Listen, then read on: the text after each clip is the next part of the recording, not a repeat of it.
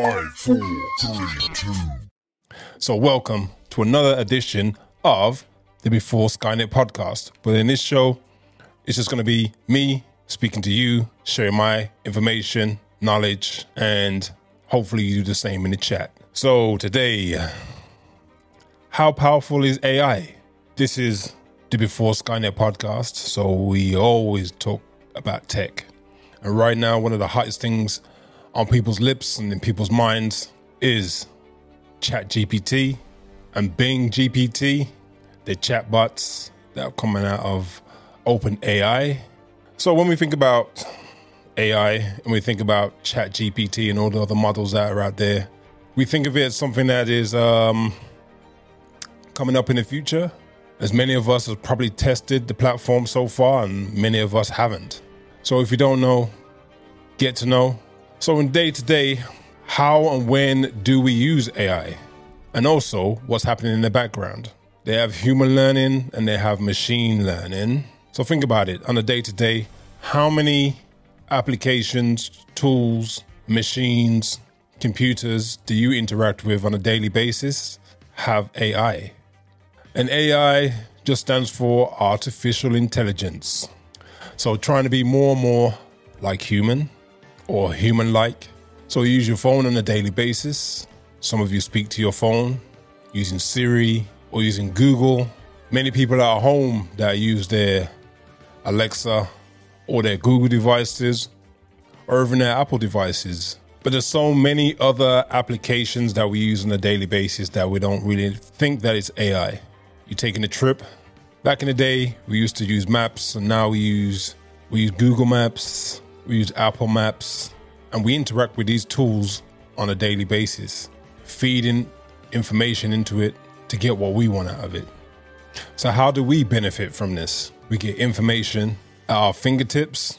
We can hand off tasks to these devices, such as adding alarms in, using it for word processing by just using your voice, scheduling tasks, increasing our efficiency, so spending less time on tasks, and hopefully these things give us more time and save us money.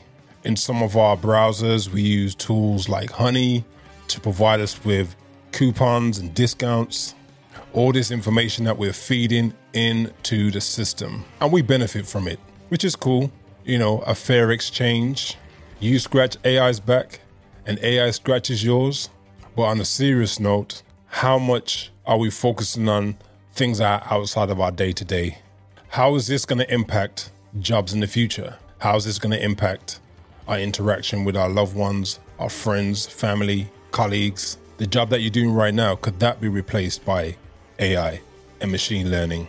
It doesn't necessarily have to be the robots that we're seeing in the movies that are coming to knock on our doors or threaten our lives. But the data and information that we share with these platforms will be used, will be fed, will be digested by AI. So just a couple of examples of how AI could be potentially taking jobs right now. So David Guetta recently created a track with lyrics that sounded just like Eminem. But interestingly enough, he didn't even have to contact Eminem on this one. He used a chat platform or an AI platform. He didn't state which one specifically it was, but it could easily be ChatGPT, and asked it to write a verse in the style of Eminem. The model was able to then feed back a whole verse with the cadence and the descriptions and the sounds as Eminem would have done. What he did next was find another platform, another model, which then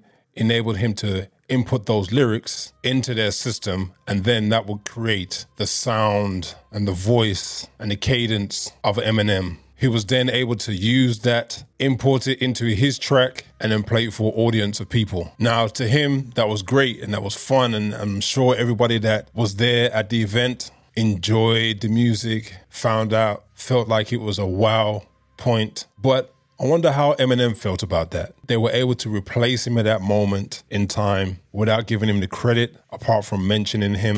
This is the future rave sound. I'm getting lost in an underground. This is the future rave sound. I'm getting lost in an underground.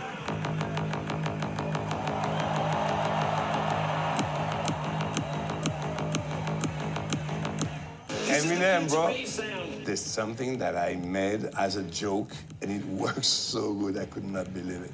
I'm not sure if David Guetta made any money from it, but it was free promotion off the back of another artist. Now, these artists are big in the industry already, so they've made their mark. They've made their money. People know who they are. But what about the up-and-coming artists? How will they make their money and make their mark? When we have tool sets, models that are able to create from scratch without real human interaction other than asking the question.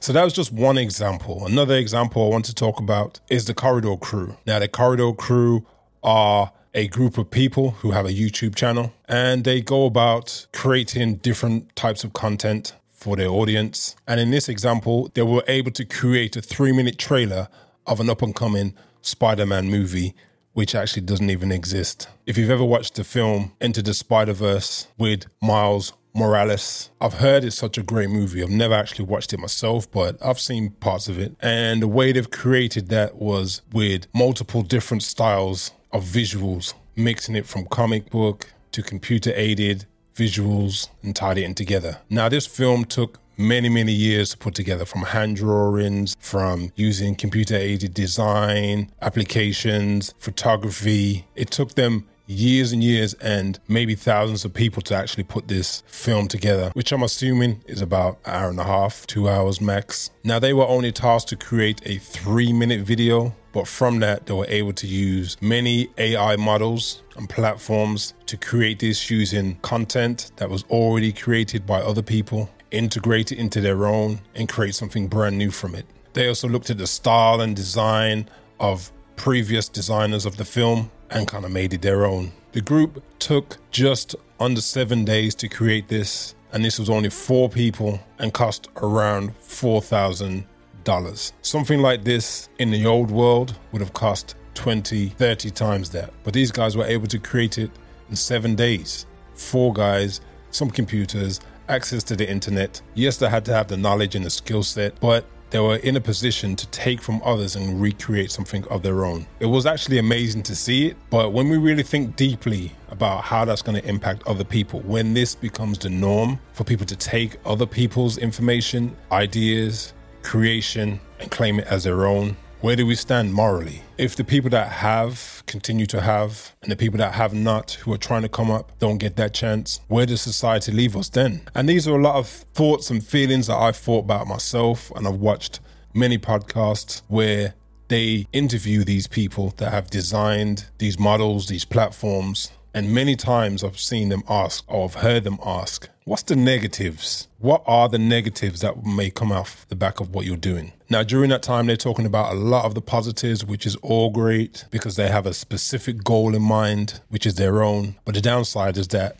I feel personally that they're not really thinking about the bigger picture, the whole of it. They're creating platforms that have bias. They don't purposely put the bias in, but the bias is coming from the data that is fed. Now, think about this. In the West, we have access to computers. We feed the data. We create news. We create articles. And most of those articles and news and information are related to our way of the world. I guess there are a lot of articles that relate to other parts of the world, but how rarely are they positive? How are they painting these people? In what light are they seen in? What's the positives that's coming out of this? These creators are not necessarily creating the bias, but they're feeding the system, and we are feeding the system with bias naturally. It's something really deep to think about, and as much as I have been excited about technology, there is a part of me that is fearful of what's coming next. The adoption rate is going through the roof right now, where everybody's trying to get peace or test or use these tools. And even though the biggest one so far that I know of is ChatGPT, there are many more models. There are models that create images from words using other people's skills and design and creativity. At what point do we stop? Or what does creativity turn into? ChatGPT 3 is something that we're getting to know right now, been around for a little while, but they're already working on ChatGPT 4, or GPT 4 as it should call it. GPT 4 is learning from GPT 3, and that's what they call machine learning. One machine learning from another, or learning from the data that we provide to it. And it's learning how to become better. Learning to become better than its predecessor. Learning to become better than we are. How do you feel about that? For me personally, I gotta say, I'm a little afraid. I'm not gonna lie. And the fear comes from the lack of understanding, I guess, because if they don't know where this is going, how am I supposed to know? They talk about there's ways of how we can manage the information flow back and forward. And there are suggestions about controls and filters. But who will be doing the controlling? Who will be adding the filters? Will they be biased in their control and their filtering? And will that distort the truth, or the truth that many people may be searching for that isn't their truth? So there's many things, many points, ideas to be spoken about. And I will be touching on these areas in future podcasts. I'll be talking to people from the finance industry, from the robotics industry, from the music industry, from the beauty industry. Every industry I can find somebody in, I'm going to try my best to talk to them about it, see how they feel, and see how they might approach things. So the ethics, morals, and bias, who will it come from? Who is it currently coming from? Who will set the standard? Will it be you? Will it be me? Will it be governments? Will it be companies? Will it be organizations? If you're not taking the time now, or you haven't taken the time to start listening to podcasts, reading news stories, and trying to find out how these platforms will be impacting you, please take the time to do so. Put yourself in the best position that you can be in to take on the new challenges that are coming. Just like the virus that we've just managed to deal with, we should now be prepared for another one. But that was new to most of us. And just like these platforms, it's going to be new to you. So get to know, take the time, speak to people, share your ideas, share your thoughts, access some of the tools that are out there, and figure out where you can fit yourself into this. It doesn't matter what age you are, what your background is, what your ethnicity is, what sex you are. It's all important for everybody. So with that said, I'll see you on the next podcast. So with that said,